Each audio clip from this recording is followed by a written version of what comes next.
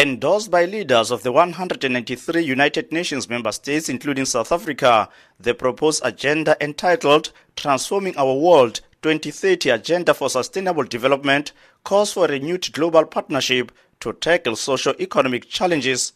It covers issues like education, health, social protection and job opportunities, and the threat posed by global warming to the planet. The opening ceremony of the UN Sustainable Development Summit will be attended by, among others, renowned US and African artists Shakira and Angelique Kidjo. Tshepo Ikaneng, SABC News, in New York.